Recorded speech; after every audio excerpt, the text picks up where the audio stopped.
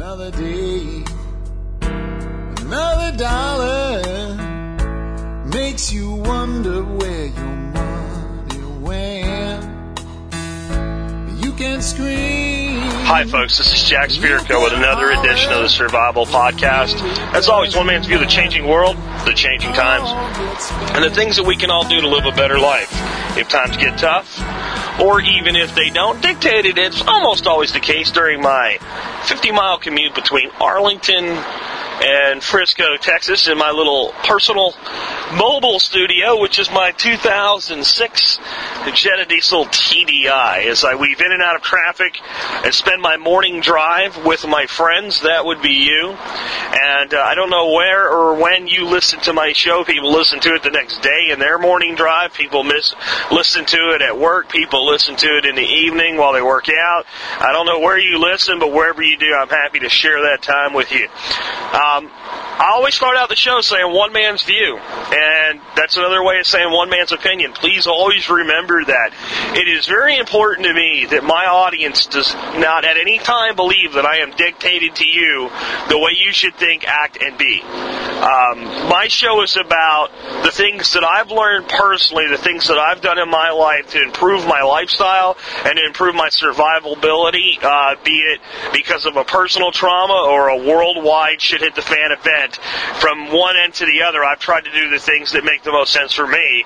I share that information with my audience, and be it practical, down-to-earth gardening, practical, down-to-earth survival, economic issues, political issues, constitutional issues, whatever it is, it's always up to you to then take it and do what you like with it. The only thing I ever ask and challenge people to do is, whatever you believe, know why you believe it. Back it up with some facts, back it up with some reality. Never just believe what the TV or the radio or the internet tell you without doing your own fact-checking and testing it against your own moral compass. All right, let's go ahead and knock out some house cleaning because it's going to be a good show. I did a show on the bug-out bag way back in the beginning. It might have been in the first 12 shows. And I don't think I've actually done a show on the bug-out bag, on the basics of a bug-out bag since then. And with all the new people coming in, it's one of the biggest things that you can do, biggest steps you can take. This show won't be that much different than that one, other than maybe I've gotten a little bit better at my delivery over time, and I'm sure the audio will be better, because that was in the days of the little handheld sitting in my lap with no microphone or anything and all the background noise. So it's time to do that anyway. Before I do, let's knock out some house cleaning again. Dirt Time 09, it's getting to a point where I'm not even going to be mentioning that much anymore, because if you do not sign up soon, you are not going to be able to sign up. That event is almost full. San Bernardino, California, the week of August 25th, I believe. It's the last week in August before the kids go back to school. It is a week-long event. It is an opportunity to commingle with about 14 other survival experts and about 100 like-minded individuals that will be there to learn everything from bow crafting to knife making to foraging skills to survival gardening and permaculture, which is what I'll be talking about. So I look forward to seeing you out there if you get a chance to come. Region 5's big bug-out, camp-out, get-together, barbecue, throwdown down near Goldthwaite, weekend of Memorial Day weekend. Come on down, have fun, camp out, hang out. Everybody is welcome, whether you're part of Region 5 or not. Details in today's show notes. If you think the Survival Podcast gives you more than 25 cents of value per episode, please consider joining the Member Support Brigade and supporting the show that way and get content available only to members. And please, check out our sponsored advertisers. We're starting to bring in some advertising people, and they all go through my moderator's review, and they are available in the right-hand margin of the website. You'll see their banners, and you'll notice that their banners will rotate, and each week a new advertiser will move to the top. Emergency Essentials is there right now. They were the first people that really stepped up and agreed to advertise with us long-term, so please give them some business. They have some really cool stuff there. They were unanimously approved by the advertisers, and we have another advertiser that'll probably be added tomorrow or the next day as soon as we finish up the last little bit, and a lot of you don't know who they are when they show up, and they're good people, and I'm glad to have them with us, but I won't say who they are until we're ready to officially launch with their banner. Okay, that knocks out enough house cleaning for today. If I missed something, let's rock on. The bug-out bag. Let's start out with what a bug-out bag is and what it is not. What is it for and what isn't it for? I think there's a misconception in some of the, especially the people that are real tactical rascals, I call them, the guys that like everything to them is about beans, bullets, and Band-Aids, man. It's about guns and tactical gear and military gear. And some of those guys, not all of them, in fact, most of them don't, because most of them that are that big into this stuff have done their homework and learned. But those guys, when they first get started, right, when it's really about the cool factor that maybe draws them into survival thinking, often think of this bug out bag as like a battle pack. This is what you're going to run off and fight your Red Dawn war with. Well, folks, the first thing you got to understand about that is it's not a very realistic picture. And I pray to God that our men in this country, and probably our women, if it ever came to it, don't need to stand up and ever fight a war like that. But if you do, a bug-out bag isn't going to let you fight the whole war, because it's going to last more than 3 days, and God hoped that we would be standing alongside our soldiers and across from them. But that has nothing to do with what a bug-out bag is really about. Nothing at all. A bug-out bag is designed to support you and the people that are with you, and hopefully they have their own, so you're not carrying some massive bag with no assistance for a 72-hour period. That is what it is for, and its purpose is to get you from one point to another safely and comfortably as possible. It's so that if you're out in the middle of nowhere and your vehicle breaks down and you have to leave your vehicle and go on foot because for some reason you can't get anybody there by cell phone to come pick you up, you have a means to provide for yourself for up to 3 days. It's for if someone shows up at your house and says, all right, get out. You say, I don't want to leave my house. I say, it's not safe in your house anymore, mandatory evacuation. You have 5 minutes to procure whatever you can and get out of here now. That you have a means to provide for yourself for 3 days if you're living the life of a refugee. It's designed simply, as I can put it, to get you from a point of danger to a point of safety and have all the things you need to last at least 72 hours. And the nice thing about a bug-out bag is, as long as you add some more food, it's real easy to turn it from a 3-day pack into a 4-day pack or even a 5-day pack. That's up to you how much you want to add based on how much other stuff you carry and how big a bag you have and things like that. So that's what it is, and that's important to understand. And if you don't understand that, you're not going to build the thing the right way, because you're going to be thinking about being G.I. Joe or G.I. Jane, and that is not what we're doing here. All right, if you want to do that, that's okay, but you need a bug-out bag that's designed to get you from point A to point B. Right, that needs to be part of what you have here. If you want a tactical bag too, great, go build one. But the one that you have a more likelihood of really needing, it's going to be the one that's designed to get you somewhere safe. So let's start out with the pack. What makes a good bag for a bug-out bag? First of all, I'm a believer, and you can do what you like with this, but I'm a huge believer in using a backpack only. There's just so much advantage to having both of your hands free at any one time. It's a hell of a lot easier to carry than, let's say, a duffel slung over your shoulder. It'll carry a lot more comfortably. I used to be a big believer in the frame packs because they gave you such utility of what you could attach to the frame outside of the bag to carry extra things like a bedroll or a tent or something like that. I have switched since to an Everest is the brand that I purchased, internal frame pack. It just stores better in a vehicle. It's easier to move around. It's less bulky, and it still has the internal frame support so that it carries very comfortably, and it's a pretty large pack. Maybe one day I'll actually add to the bug-out bag thread and post some pictures of my bug-out bag if I ever get around to it. But it's a typical camper/backpacker's backpack. It's not tactical in nature, at least in appearance. And that's another thing, that if you want to use a digi camo molly bag, can I say there's anything wrong with that? No. I just prefer that if I ever end up in a situation with societal breakdown, I'd rather look like a clueless refugee and be getting myself through danger as quickly as possible than attracting the attention of, hey, that guy looks tactical, what's he up to? Be it either from overzealous law enforcement or looters or raiders or whatever. And that is unfortunately a scenario, both of those, that we may have to deal with. So you do what you want there. I prefer to look non-tactical in these situations, but you do what you like with that. Food.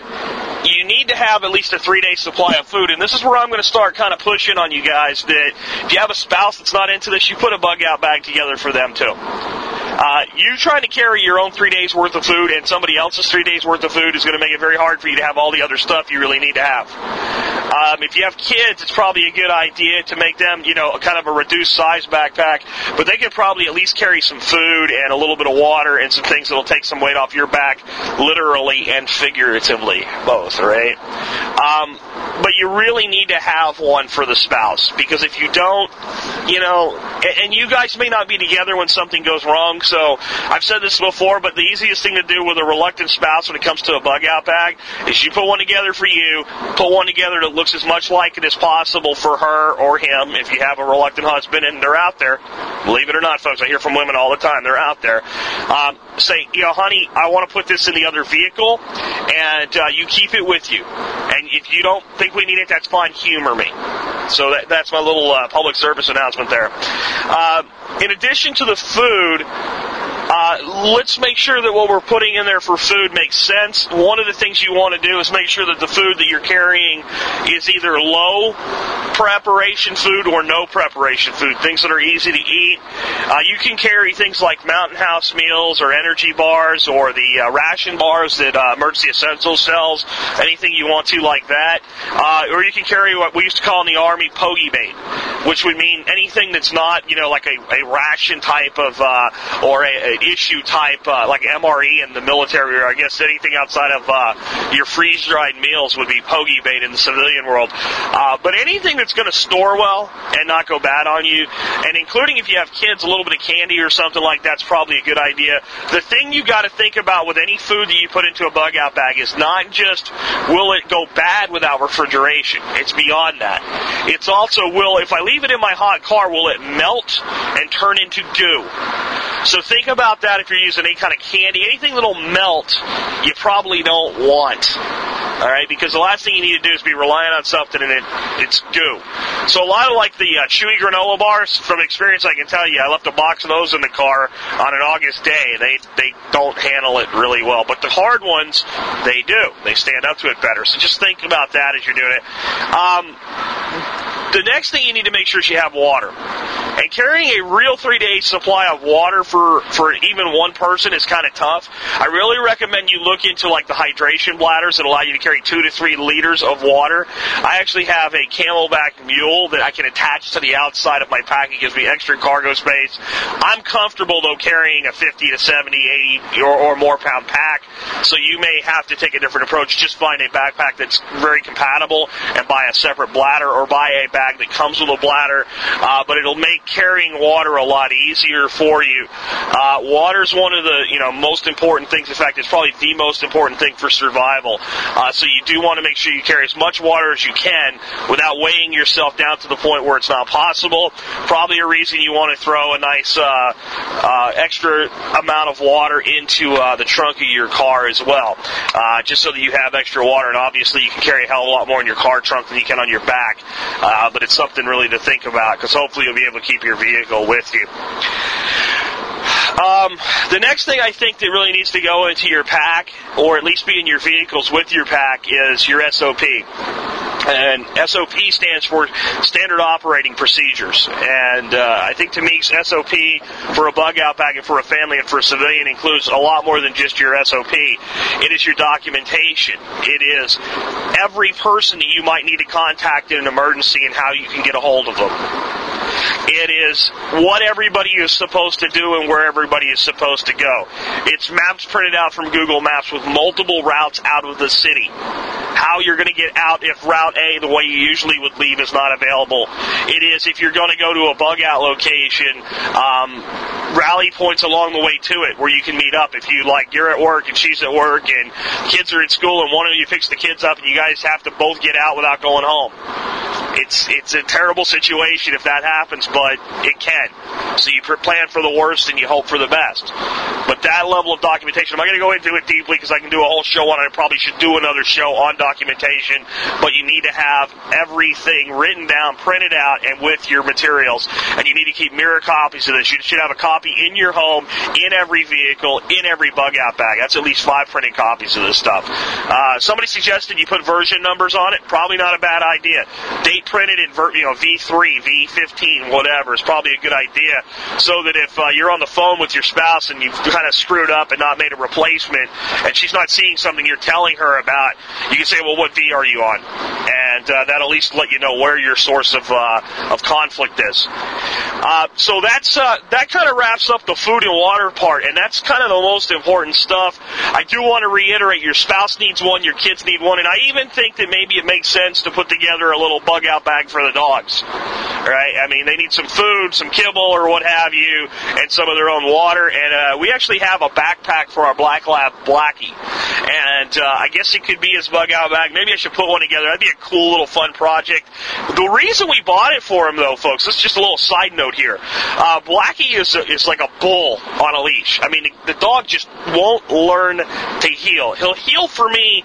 He has no respect for the kid. He has no respect for the wife. You put him on a leash and he pulls like crazy. We watched this show, The Dog Whisperer.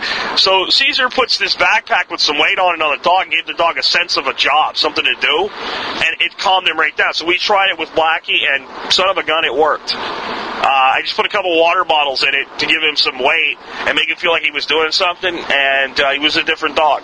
So, little side note, maybe it'll help you train your animals. So let's move on to kind of a next category of how I break things down for a bug-out bag with clothing and shelter is our next category. I think what you absolutely have to have in your bug-out bag, and I think this gets overlooked by a lot of people, especially new people, is at least one complete change of clothing. And you need to have, by saying complete set of clothing to me means you have pants and shorts. You have, your skivvies, your underwear. You have a long sleeve and a short sleeve shirt. Both. So that way, if it's really cold, you can dress in layers.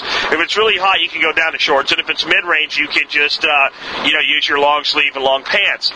Extra clothing, absolutely vital that you have an extra set of clothing, because in a bad situation, you don't know how you're going to be, how long you're going to be on your own, so to speak, and being able to change your clothes, especially if they get wet and you're in a situation where you're at risk of hypothermia, is a real risk. So you need to have an extra set of clothing, at least one. And for most people to be able to get everything into a bag and be able to make it in 72 hours, 2 is probably not the best option. And women that want to pack hair dryers and stuff, it doesn't go in a bug-out bag. I'm sorry, neither does your makeup kit. Sorry. And actually, I had somebody ask me about that. No, you don't need to worry about your makeup if you're using a 72-hour kit. The next thing, though, is with your clothing. I know I said 1 day extra clothes, but have at least 2 pairs of socks. Keeping your feet dry and clean in a disaster situation may be one of the most important things you can do to keep yourself healthy and happy.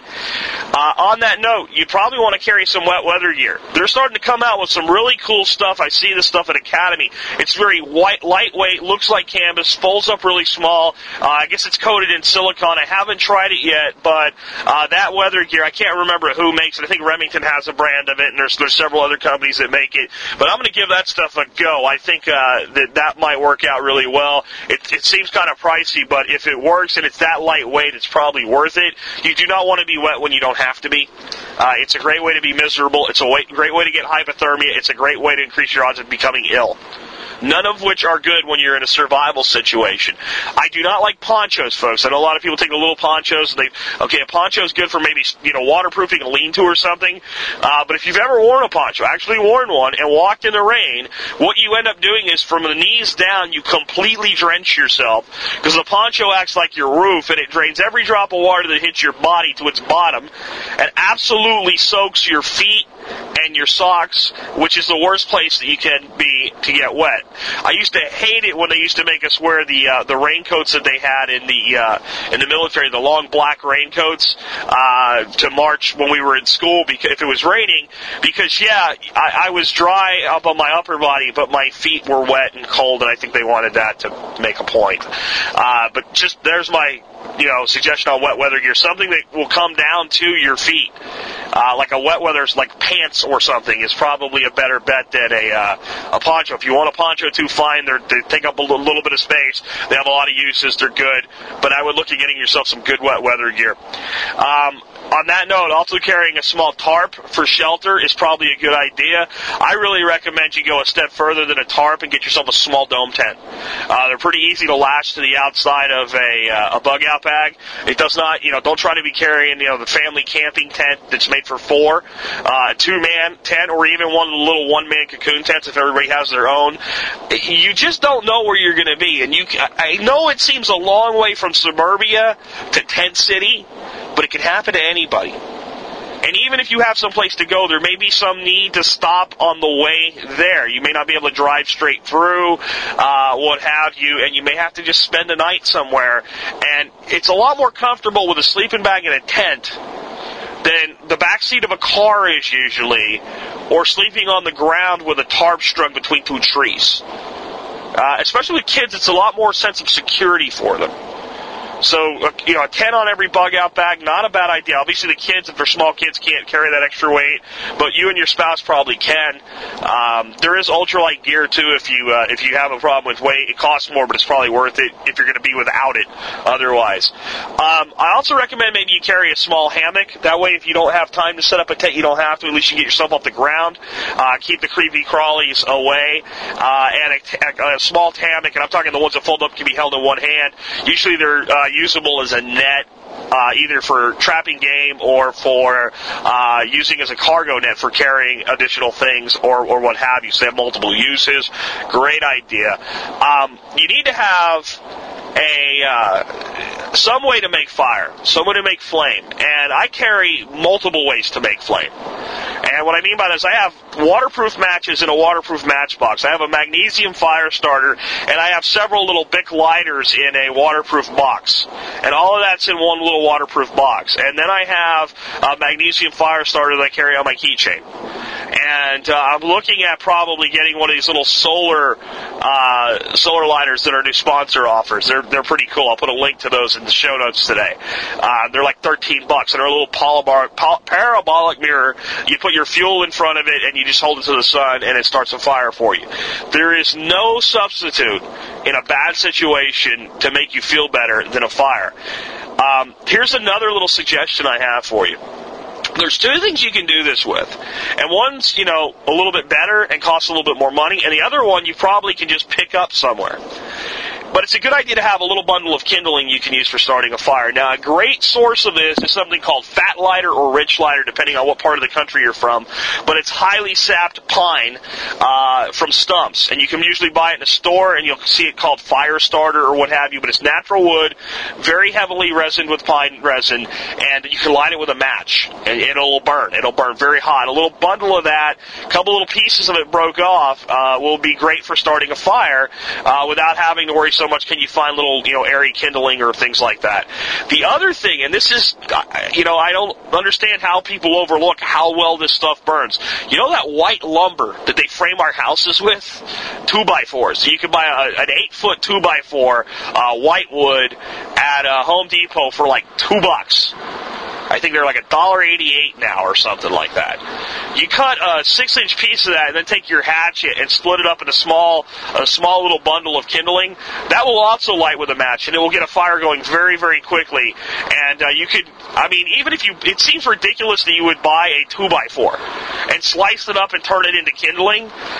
But if you compare how much kindling you'd get out of one piece of 8-foot whiteboard for like starting fires routinely in fire pits in your fireplace or what have you, compared to one box of rich lighter pine, it's a lot less expensive. So just thought I'd throw that in there. And we've been playing around with it, and we found it to be really good stuff when it comes to starting a fire. Ain't good for firewood. Burns too fast, burns too hot. Another thing, though, is having a way to be able to see in the dark, right? Just basic lighting. I'm a huge fan of the flashlights and the lanterns that run on LED that do not require batteries, that you can charge either by cranking or shaking or things like that. That way you will always have lights. I picked up a lantern. I think it's Great North or Great Woods or whatever. There's a review I did on the forum of it that you hand crank. It's kind of large for a bug out bag. I still think it's a cool tool, though. And it also has a radio built into it, and it doesn't even take batteries, and it's a good long life out of 30 seconds of crank. So even if you carry a flashlight-driven, a battery-driven flashlight, I really recommend that you also carry at least one source of lighting that is rechargeable through mechanical action, shaking or cranking. Do not buy the cheapest stuff you can find. I found this one real cool little looking light. It was part of a set. It was small enough to go on a keychain. Had a little crank on it. The second time I cranked it, the handle broke off. So don't go cheap with that stuff. It may be your only source of light in a dark world. Next thing, make sure that you carry some small signal flares. People often think about tactical situations trying to avoid detection. You may be in a situation where you want to be rescued, and you can get these little small signal flares at just about any place that sells like army surplus or sporting goods or things like that. I'm not talking about the big ones for a car. I'm talking about the little ones that shoot off and ID your location. And they can also be used to start a fire if need be in a situation where it's very wet and you're having a hard time getting a fire going. I think you also need to carry some candles in spite of having your flashlights or whatever. Candles are something, though, you want to make sure they're like in a Ziploc bag or something like that. They can and will melt on you if it gets too hot. They may be one of the things that you want to put kind of high up in your bag, and on a hot day you want to pull them out and take them inside or what have you, and have them take back and put in with you if you need when you leave. That may be a really good idea because I have had candles completely melt to oblivion. You definitely need a good knife. Absolutely need to have a good knife. And to me, a good knife is not one of these hollow-handled survival knives. I think they're absolute crap. They're junk. They break. A good knife has a tang, which is attached to the blade, which is the piece of the blade you don't see in the handle that goes all the way to the end of the handle. And if it doesn't have that, it's junk. I also tend to prefer a carbon steel blade to a stainless steel blade for a variety of reasons. But if you buy a knife with a good stainless steel blade, a good quality knife, and you like it, I have no issues with that. I would look for a little bit of size in your knife. Personally, I carry a K-bar. If it's good enough for the U.S. Marine Corps, it's good enough for me. It's absolutely my favorite overall knife for utility, durability, and value, but I have no qualms with anybody else's choice of knives. Just make sure it's something that can handle, multiple tasks. Even with a knife, I recommend you carry a hatchet or an axe of some kind. I just picked up a cool little Gerber hatchet. It's a very small little hatchet. I didn't think it would work very well, but I figured I'd give it a go just because of its compact nature, and it actually works surprisingly well for feeling a little bit out of balance due to how short the handle is. And that hatchet actually has a knife that magnetically stays up inside the handle, which I thought would fall out when it was used. It didn't. It works pretty well. I'll have to do a review on it, but I think it was about $30, and it's a great way to add some utility. But definitely have a hatchet or an axe. If you read some of the writings of the old pioneers from the exploring days, they'll tell you that there was no more valuable tool to have with them in the backwoods than a hatchet or an axe. In fact, most of them would have carried something kind of in between what we think of. They would have called it a woods axe. Something you really need to look at having in your bug out bag. With that, you also probably want to have a multi-tool, like a Leatherman or something like that. A lot of utility there for not a lot of space. Something I carry on my person versus in my bug out bag. I probably should get extra ones and put them in the bag. You never know where you're going to be, how you're going to leave something behind. I'm forgetful. So it's probably a good idea to have them mirrored, so to speak. And there's just so many times where you need a pair of pliers, you need a screwdriver, you need an extra knife blade or a file or something. You just need to kind of do a quick on-the-spot repair of something or fix something. I can't overemphasize how valuable multi-tools are for that. And don't buy the $7.99 cheap one at Walmart. Please make it. This is the tool that if you buy a good one, you'll carry it for the rest of your life. Buy a good, a Gerber brand or a Leatherman brand or something like that. Don't buy a cheap multi-tool with plastic handles. Just don't do it. You also might want to consider, this is not a have-to, but it's something that's nice to have, is a shovel or an e-tool. Things like getting a vehicle stuck. When you have a little shovel, it's a great idea. Now, the thing is, that might be something you opt to put in the vehicle, and depending on the situation, you may or may not throw it on the outside of your bag when you leave. They add a lot of weight for a utility you may or may not need. But when you need a shovel, nothing else does the job. So just think about that. I actually found some pretty cool little miniature garden shovels. They look like a great big spade, but they're only about a foot long. And even though they don't fold up, they're a lot lighter than an e-tool, and they have just about as much utility. I wouldn't call it, e-tool, if you're in a tactical situation, can actually be a pretty damn good weapon. They train you in the military how to use it that way. I don't think these would make that great a weapon, but for digging a hole, they'll do the job. I also think you should carry an emergency radio of some sort. We have a nice little flat emergency radio. It has a hand crank. It uses batteries, or it's rechargeable by human action. It does AM, FM, and shortwave 1 and 2. And it has a light on it. Those are about $40. I would say you should have at least one of those in your family. Maybe you don't have one in every bug-out bag. They're kind of expensive, but I really recommend you have at least one of them. You have it in a place where it's easily accessible, because if you're in a bad situation, you want contact with the outside world. I think people see survivalists as isolationists. Isolationists, guys, I'm having trouble with my words today. Sorry. Isolationists, but in many situations, you need to know what's going on. And in a lot of situations, television may not be available. The radio waves will be the way that we'll find out what's going on. So they're a great little piece of utility tool to have. If I had my way, I would go ahead and put one in all your bug-out bags, at least in the adults' bug-out bags and the older children's bug-out bags. But again, if economically you can't afford to do it, I still recommend investing in at least one for the family.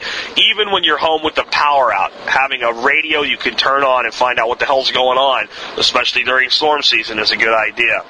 I also suggest you keep some writing material in your bug-out bag, a journal of something to make notes. You're in a stressful situation, it's easy to overlook things, forget things, to write down landmarks. If you have to leave your vehicle, to tear out a piece of paper and write a note for a rescuer, hey, we've left and we've gone this way, this is our intent. Again, don't always think that you're going to be in a situation where you're trying to avoid people. Often you're going to want to be found. You're going to hope to be found. And being able to leave notes behind and, maybe even leave a trail for rescuers if you keep moving. Always letting people know, hey, we've decided we can't wait here any longer. We're going west, and this is our intent. Very important, often overlooked.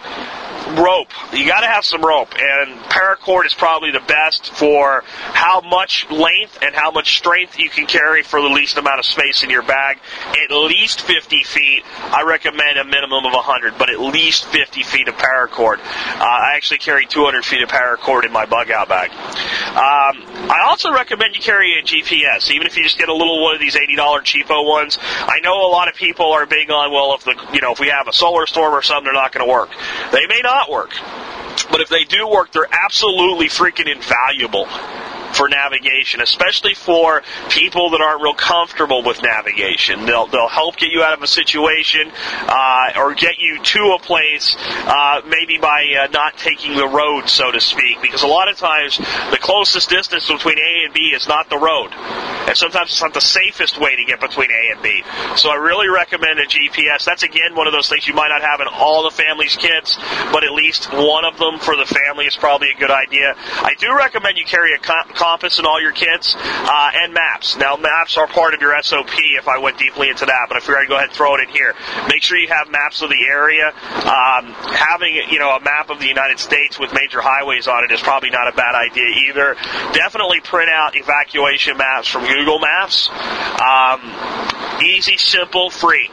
Cost you the printer ink. Absolutely worth doing. Absolutely imperative that you be able to get places. And again, a compass in addition to that GPS. Between the two of them, one of them should be working. Now, we could end up in a total disaster like an EMP burst or something that throws the magnetic frequencies off too. Your compass doesn't work. There's ways to do navigation by the sun. Maybe we'll do a show on that someday. Ron Hood's got some free videos on YouTube about that. Probably something you might want to check out. But 99% of the time, between those two, you're going to be able to get where you're going. That kind of wraps up the shelter clothing aspect of things. All right, so let's move on then to, like, you know, the personal items, medical items, things like that. First of all, you need to have a decent first aid kit. And I'm not a huge fan of the prepackaged ones, but they're often a good starting point. You buy a good, you know, compact first aid kit, and then you add to it as you see fit to make it useful. You know, and I've seen, like, people that carry, like, little mini field surgery kits and things like that. Can't fault you for it, but unless you're a doctor or at least highly trained medically, you're probably not going to be able to perform field surgery, so I don't know that you really need that level. I talked to a doctor that spent some time in the Peace Corps, and he said the only thing he ever really used while he was, you know, overseas, since there was no place he really could do surgery, was oral antibiotics, and that solved most of the problems. So it's not real easy to get your hands on antibiotics, but it may be something you want to look into trying to figure out if you can keep some antibiotics in your first aid kit. Definitely any prescription medications that you're on as a maintenance medication, you want to make sure that you have as part of your first aid kit or somewhere in your bug out bag. I know it's a 72-hour kit. Carry 2 weeks of your prescription meds if you're on regular prescription meds, at least 2 weeks in your bug out bag, and have additional supplies of it in your home. I know some people are on medication you can't really keep in an unclimate-controlled area like diabetics. Diabetics, you need to think about this situation very seriously and have the ability with, like, a small cooler to carry as much insulin as you possibly can until you get to a place where you can acquire more. It's a tough call, that one. I don't know how to really, you know, tell you what to do over a 6-month period. I'm not a diabetic. I don't have experience with it, but all I'm saying is when any of you have any kind of maintenance medication, make sure you have as much of it as you can keep on hand within reason. I also think you really need to make sure that you carry basic personal items. These are things that are highly overlooked. You know, what I'm talking here is the basic stuff, people. Soap, toilet paper, toothpaste, mouthwash, things like that. Men, you might want to carry razors, shaving kit if that's important to you. Ladies, too, you might want to carry shaving equipment if that's important to you. Shaving equipment has multiple uses as well. It can be taken apart. The blades can be used. So it's really a good idea. Toilet paper is a huge one, though.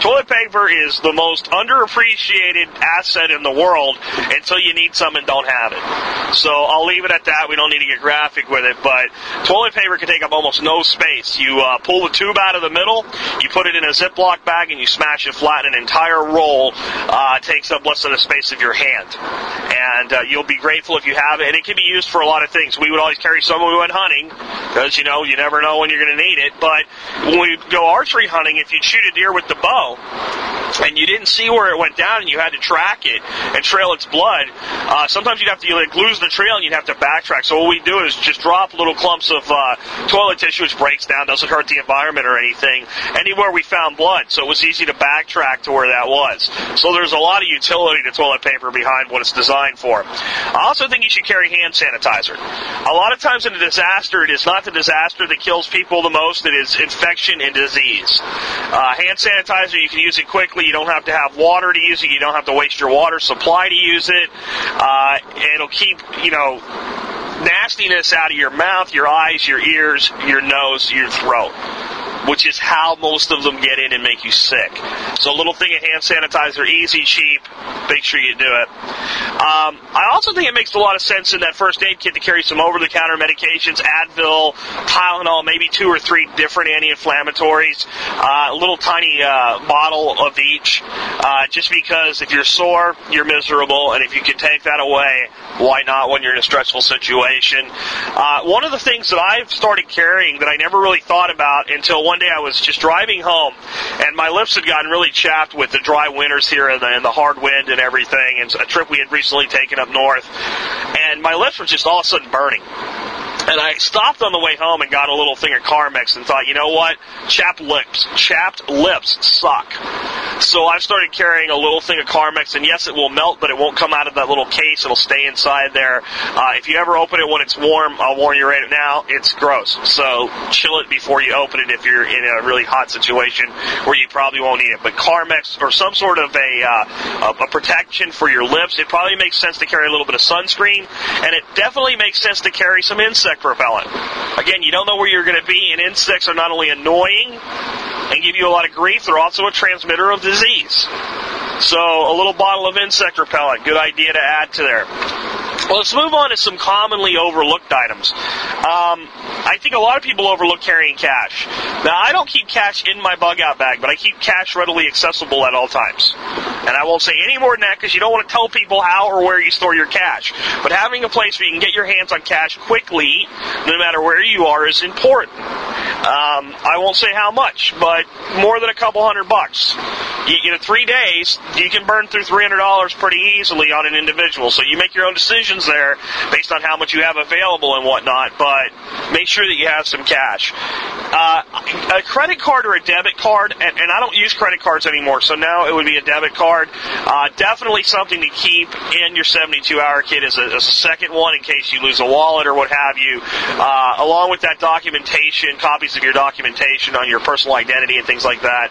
You got to be careful with that stuff. I don't like to keep any of that actually in a bug-out bag. Again, this is something I won't say exactly how I store it, but I keep it in a very secure, secondary, but easy-to-reach location where it could be put on my person very quickly if I had to evac.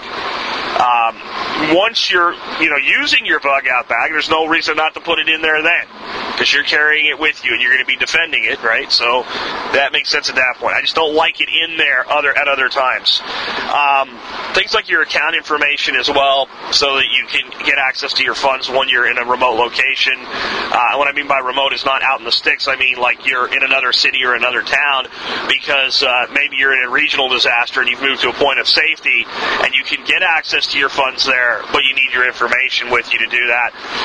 Another thing I think is a good idea is throw a phone card in your bug-out bag. Just a prepaid phone card. Make sure it's not one that expires. And you can actually get phone cards that only charge you when you use them. They usually cost a little more per minute, but hey, you're not going to use it unless you need it, right? AccuLink is a good company. I'll put a link to them in the show notes to get a billed credit card. I think they have a service fee of $1 a month or something, but it's a great extra thing to have available because you don't know where you're going to end up, and cell phones may not be working, and you may be able to get to a phone, but it may not be a phone that will let you make calls without a phone card, so it's a good idea to have with you. You might want to consider having kind of a backup cell phone there, like one of the prepaid phones. Again, it's something you have to look at the contract. I wouldn't say the contract because they don't come with a contract, but the fine print. It does do the minutes expire. But having an extra cell phone on a different network than your primary cell phone is a good idea.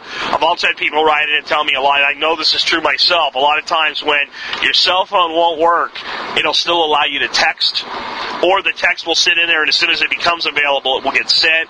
So that's a good thing to know about your cell phone while we're on that subject. I also think you need to have a small toolkit, and what I'm talking here is like a little ratchet set, pliers, maybe a file, definitely like one of the Buck Brothers, I think is the brand that I own, that I got from Home Depot or Lowe's, screwdriver that has Phillips and flat tip, flips around, 2 different sizes, 1 screwdriver, 2 different sizes of both drivers. Great idea. A little toolkit can be a lifesaver in a lot of situations, either just from a convenience standpoint or literally. It's something that I don't see a lot of people carry, and that may be something, again, 1 per family versus 1 in every kit. It's up to you. It's something that I definitely carry. On self-defense, I think it makes a lot of sense to throw a can of pepper spray or a stun gun into your bug-out bag. And I think it makes sense to carry one of those, even if you're a concealed carry holder, and even if you carry a weapon, to have a less than lethal option. Also, you might be in a situation where you don't have a choice. Somebody seizes your guns. It happened in New Orleans, and I know people like to say, "Well, I wouldn't let them take it," but if your life's on the line, are you going to have a fight with the police because they're doing a job they're being forced to do? Probably not, especially if it's up to you to take care of your wife and your kids. So having that less than lethal option, at least it wouldn't be seized, and you could be in a situation where you would prefer it to a lethal option. On the subject of guns, I do not keep my gun in my bug-out bag, just like my cash. If my bug-out bag is stolen, I don't want a criminal to also have my gun. So if my gun is not on my person, I also secure it. I will say that I do, after having the Center of Mass sponsor our contest back around Christmas time, I have one of the biometric safes from them. Absolutely fabulous tool. to secure a handgun in your vehicle and at least put an additional level of protection on that weapon. And then to conceal it additionally, people that hit cars usually try to hit fast and go. I will carry ammo in my bug-out bag. And if I'm on the move with my bug-out bag, I would have no qualms putting my weapon into my bug-out bag, if it made sense. All I'm saying is when my car's sitting in a parking lot and my bug-out bag is in its trunk, I don't put a gun in there. And I think that makes sense. You have to do what you want to do. You obviously have to follow the law as well, but I'm just giving you my advice on that one. Another thing that's overlooked a lot is aluminum foil. Very, very utilitarian thing. Can be used to make reflectors, make little cups to cook food in. What does it take to take, about 5 feet long piece of aluminum foil, fold it up into a square, and put it into your pack? It doesn't take much space, a lot of utility. I also think one of the things maybe you should really consider, I've talked about this before, is at least get a good, proper fuel storage can, 2.5 gallons, and keep some extra fuel in your vehicle. And I've heard people say, well, what about the risk of fire? Well, what about the 20 gallons sitting under your butt right now in the fuel tank? So you got to have a good, every once in a while, open it up, vent it, take it out and vent it. You want to strap it down.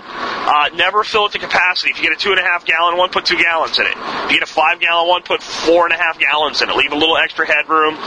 That'll help with ventilation. When it gets hot, you might take it out of your vehicle in the middle of the day and vent it outside of your vehicle, obviously. But I really think that the risk of being stranded without fuel is greater than the risk of carrying fuel. People carry fuel all the time. How do you get fuel for your lawnmower? Do you have it delivered, or do you go pick it up and carry it in a fuel can? I like to try to carry, if possible, enough fuel to cover 100 miles, based on what your vehicle's mileage is. So if you have 20 miles per gallon from like a truck, you might need to carry 5 gallons of fuel. With my little car, I can carry 2 gallons, and that gives me about a 90-mile range with just 2 gallons of diesel fuel. But it's up to you if you want to do that or not. I just thought I'd throw that in at the end.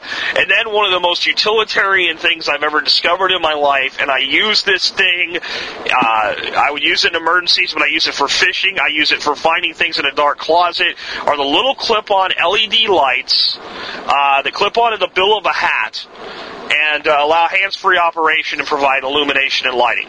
Those daggone things seem to last forever. I've had one for 2 years. I even left it on overnight one time by accident. I still haven't had to replace the batteries in it. Cat Eyes, I think, is the brand of the one that I bought. It's got it's kind of real flat and long, and it's got 3 little lights on it. They come in like a white light, and they come in different colors as well. If you prefer like red for low light conditions or what have you. But those are just absolutely phenomenal. And as I wrap up here, I want to point something out. One, I absolutely guarantee you there are things that you carry that I don't, and you're probably right to carry them. I absolutely guarantee you there's things that I carry that I didn't talk about today, that I didn't mention, because how much stuff can you cover in a 40 to 50 minute show? That's going to be a long one. And I also did 99% of this out of my head. I made a quick little list, jotted it down, and then just started running with it as I did the show today. So I'm sure I overlooked things that I carry myself. So instead of saying, hey, but you didn't do this, and your feedback's welcome. Please, in today's show, underneath the show notes, there'll be a place for your comments. Please suggest the things that you think people should carry as well. So let's be collaborative with this. It's really important that we understand that nobody has all the answers. I don't have all the answers, and I don't claim to have all the answers. What I gave you today, though, if you carry that stuff, you'll get through 90% or more of the disasters that could come your way. You'll get through them a lot more comfortably. You'll get through them with a lot better results. And you'll have a plan and you'll know what to do. By putting it together, you'll start thinking to yourself, what should we do? I just thought of one thing I overlooked, and I think I overlooked this in the first show, so I'm glad I remembered it. A small stove of some sort, be it one that uses steno, be it a little butane alcohol stove. I carry a butane alcohol little mini stove that's It can boil water very easily, and a little can of fuel for it.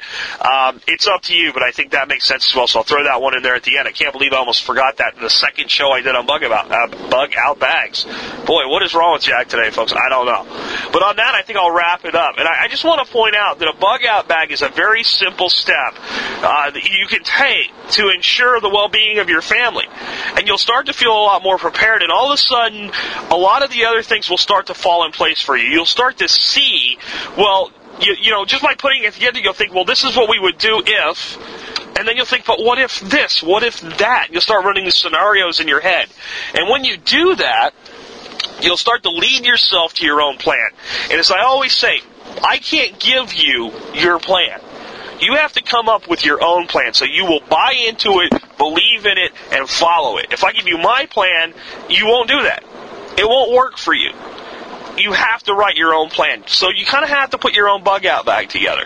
So take the foundation I've given to you today, think about your own individual situations, what you're comfortable with, what you're not, and start putting together that bug out bag. It's absolutely imperative, though, to me, that you have the ability to provide for everybody for 3 days. If you can do that, again, 90% of what goes wrong you'll be able to deal with without much trouble. So I think at this point I'll sign off. Thanks for tuning in to another edition of the Survival Podcast. This has been Jack Spirko, helping you figure out how to live a better life if times get tough, or even if they don't. You can scream and you can holler. It really doesn't matter, 'cause it all gets spent.